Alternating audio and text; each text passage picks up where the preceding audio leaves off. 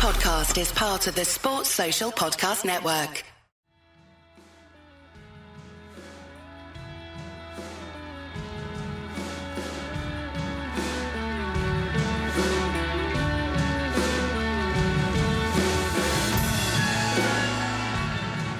Hello and welcome to the Wisden World Cup Daily Podcast. India are off to a winning start, beating Australia by 6 wickets at Chennai. It was a win set up by their bowlers, who bundled Australia out for 200, but India were given a big scare with the new ball, slipping to 2 for 3 before a brilliant stand between Virat Kohli and Rahul rescued them. I'm joined by Wisden India Head of Content, Abhishek Mukherjee. Abhishek, first of all, that was just so cool from Kohli and Rahul, wasn't it? Yeah, but not very unexpected. Kohli has done this in ODIs at any levels over the years. And I mean, these chases, even when Kohli, not even when Kohli peaked, even before that, even after that, Kohli has been great in chases. He always seemed to have things in control. Rahul, since his return, he has looked very good. He was good before that. He has a very good record at 4 and 5. And it is unusual for a test opener to do so well at 4 and 5 over a reasonably long period. But he has adapted well, and today was just another example. Yeah, I guess just trying to think of other test openers who do that. I guess Tom Latham is similar, isn't it? They're both good players with spin as well. But it's actually more common the other way around, isn't it? That you get test middle order players who become ODI openers, like I think the likes of Mark Waugh, Adam Gilchrist. But yeah, it's a bit... Yes. Yeah. Tendulkar, Ganguly, Rohit Sharma. I mean, you find that. Yeah, I mean... when Sri Lanka won the World Cup in 96, Roshan Mahanama batted in the middle order. He used to be a test opener. He was the only long-term, before this generation. Yeah, okay. I was trying to work out what should we actually make of the new ball collapse? I mean, it wasn't lost on many that in India's last World Cup game, they were 5 for 3 in that semi-final against New Zealand. And they have a similar slide today. And India fans are sort of fearing the worst, going, that's the same thing all over again. But I guess looking at actually what matters from it, Gill will come in for the next game, and Rohit just got a really, really good ball, and those are 2 brilliant new ball bowlers. So then you're down to Shreyas Iyer, but then his was probably the worst shot of the lot, chipping to extra cover. I guess, I wonder, There was some suggestion that Rahul should just bat at 4 all the time. I don't know what you think about that, but I guess especially in this sort of situation when we just talked about Rahul being a brilliant test opener, maybe that's who you want setting the ship. And Shreyas Iyer is kind of in the team because he's so good against spin. If you're coming in the second over, you're going to need to play quite a lot of pace. Yes. So I wonder if maybe there could have been a tiny bit of flexibility there, or do you think there might be a case to just back Rahul at number 4 because he's got a brilliant record there? Yeah, but Iyer also has a very good record at 4. So, yes, but what you said makes a lot of sense, because be flexible with 4 and 5 and use Rahul and Iyer at, essentially not decide their batting position based on the wickets that have fallen, but also on the overs and who the bowlers are. Because today, we'll come to that. Zampa was the main threat given how the pitch behaved in the first half.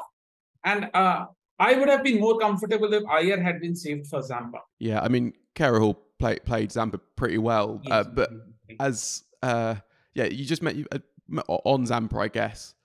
India bowled brilliantly, and we should talk about their spinners as well. But do you think actually both captains misread the conditions? Rohit looked really, really unhappy to have lost the toss, and then Australia choose to bat first, but then Zampa was so much less effective than the Australia spinners, and it seemed like Dew was the big factor.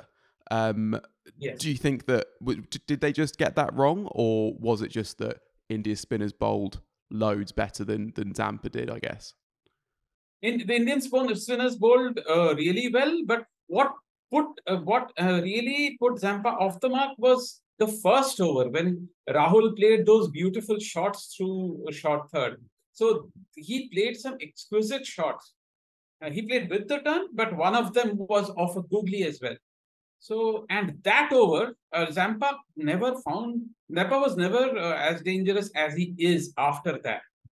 So it may also be put to not Australians improve their records after falling into a pool or after having pool accidents. Yeah, that's true. I mean, it still at least wasn't a world record bad Yeah. spell for Zampa, which it was a couple of weeks ago. Um, but then I guess, did Australia misread the conditions in another way? I guess, even if batting first might have been an okay decision, and very clearly wanted to, only having one frontline spinner.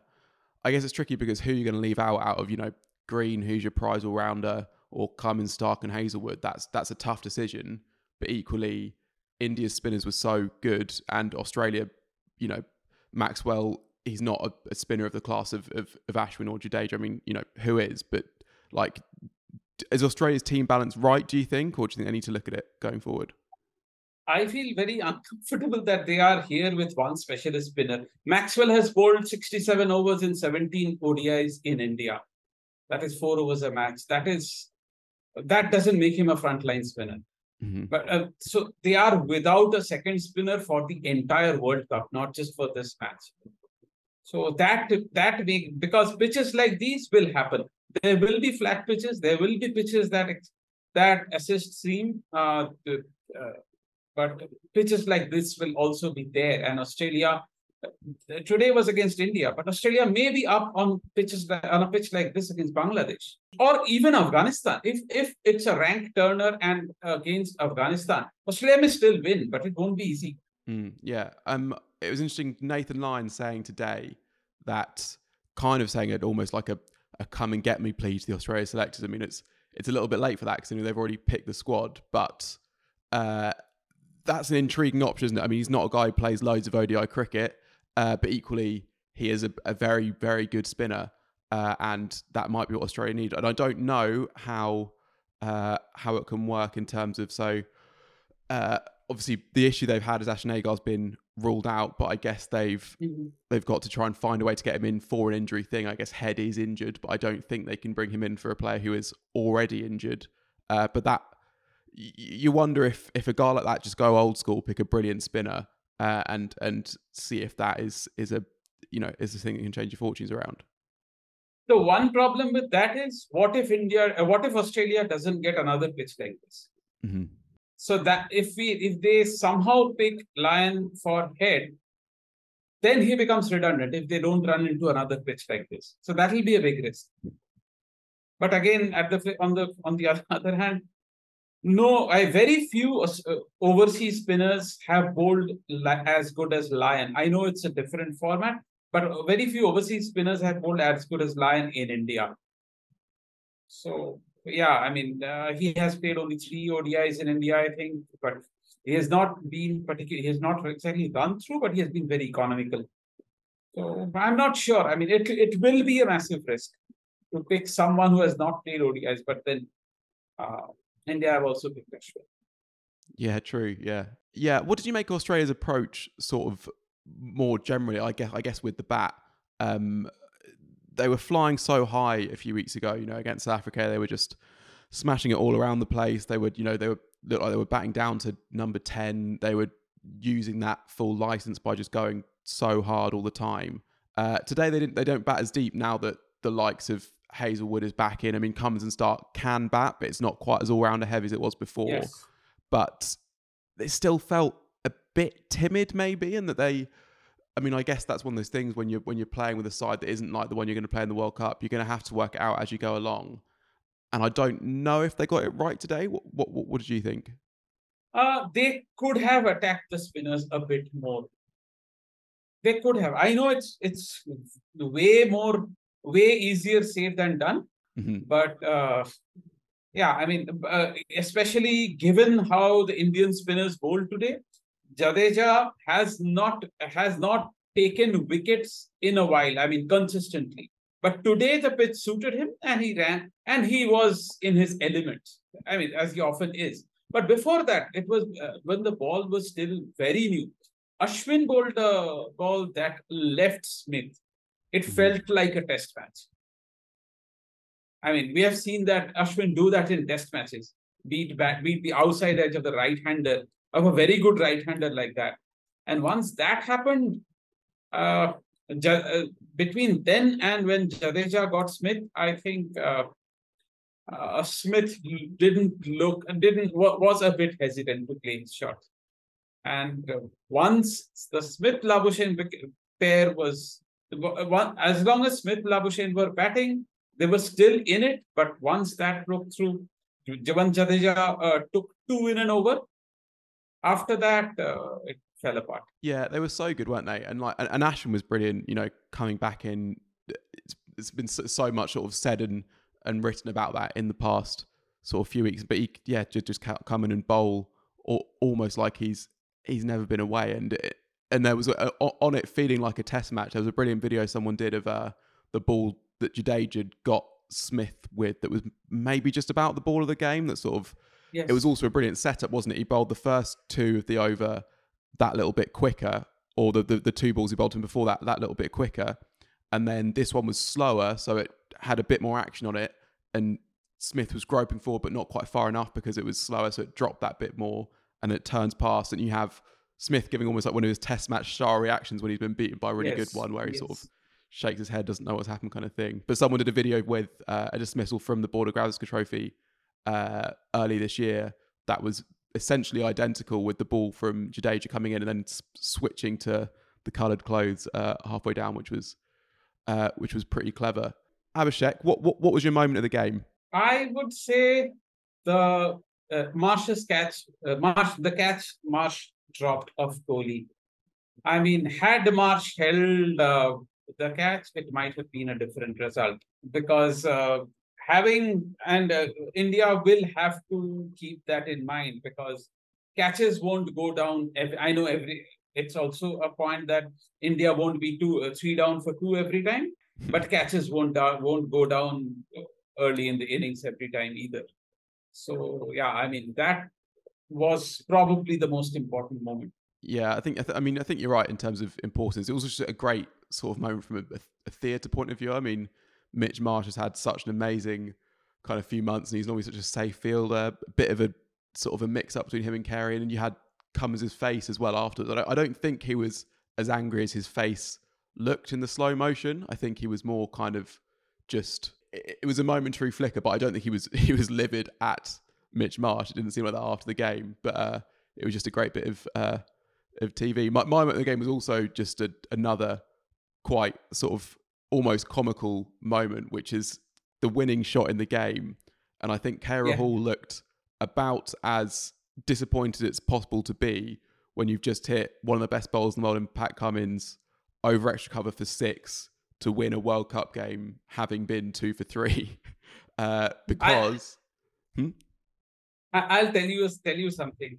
When India and Australia played in Chennai in 1987, that was also the World Tournament opener for both sides. So Australia scored 268, and at the interval, the umpires and the Australian side pointed out that one of Dean Jones's shots was actually a 6. It was given a 4. So, and India agreed to make it a 6, and Australia won by 1 run. So that day, Australia converted a 4 into a 6. Today, probably Rahul would have wanted to do it the other way around at the same venue.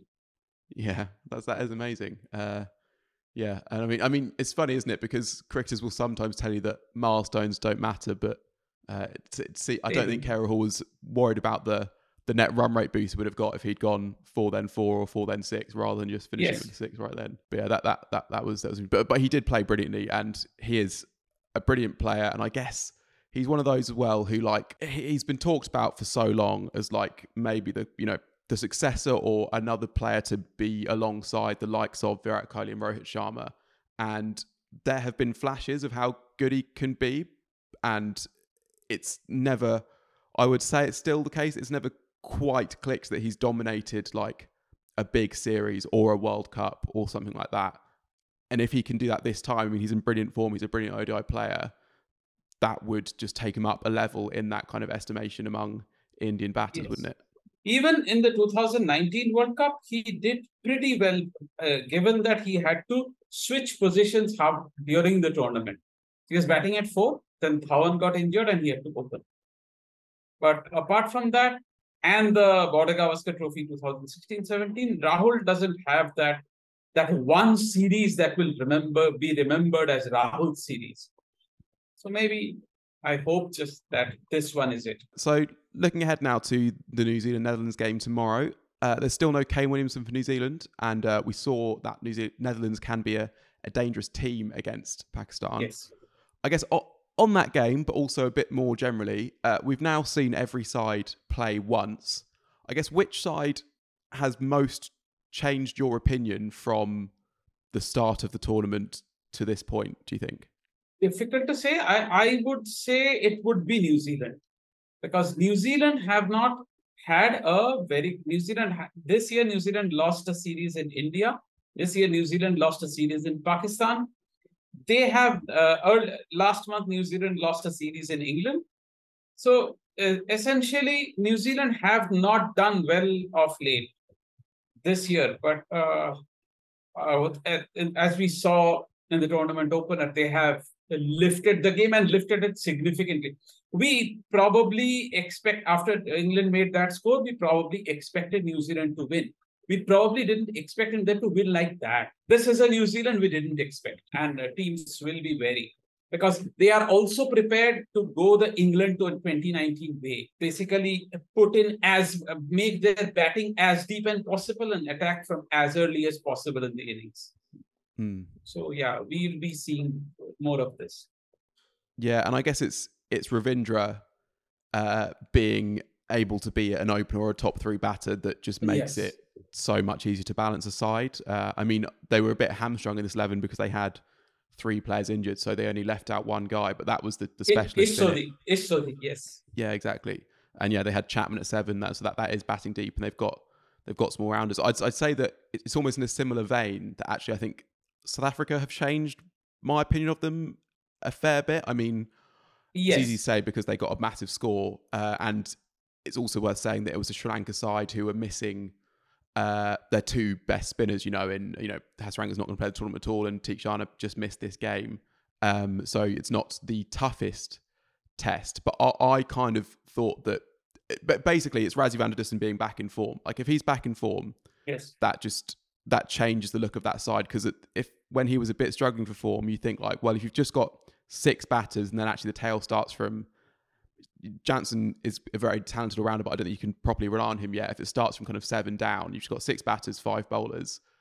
That looks flimsy, but all of a sudden, if Van der Dussen is back to being that player who can average 60, 65, you've got Bavuma, who is also ridiculously consistent, and then the rest are also very consistent now, but also explosive, then that looks like a top 6 that actually teams are going to just really struggle to get through that and get to that tail. Maybe it happens once or twice, but that's different to it happening 3 or 4 times. So if it happens once or twice, but they win the others, they make the semi-finals. If it happens 3 or 4 times, they get knocked out in the group stages, and then you get to the semi-finals, and anything can happen, I guess. So I feel like South Africa, I had not written off at all, but I sort of thought that might be the thing that just where they came unstuck. But if Van der Dussen's back in form, then I can see that being the one problem South Africa have is if Jansen is injured, their balance will fall apart completely.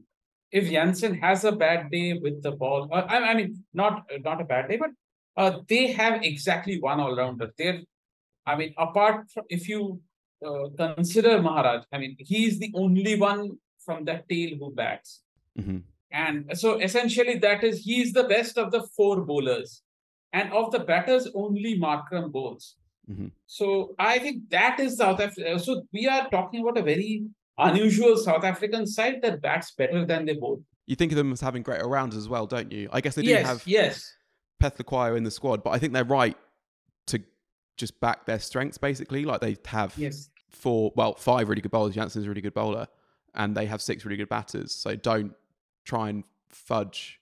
Like I don't think the side is almost... The side is weaker, even if you might lengthen the batting by picking Pethlequayo. So I think they're doing the right thing. But yeah, essentially Jansen has to play all 9 league matches.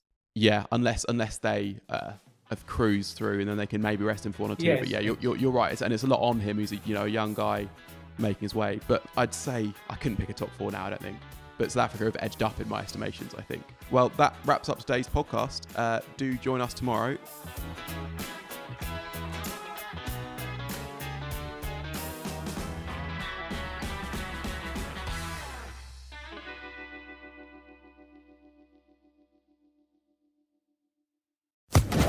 Social Podcast Network.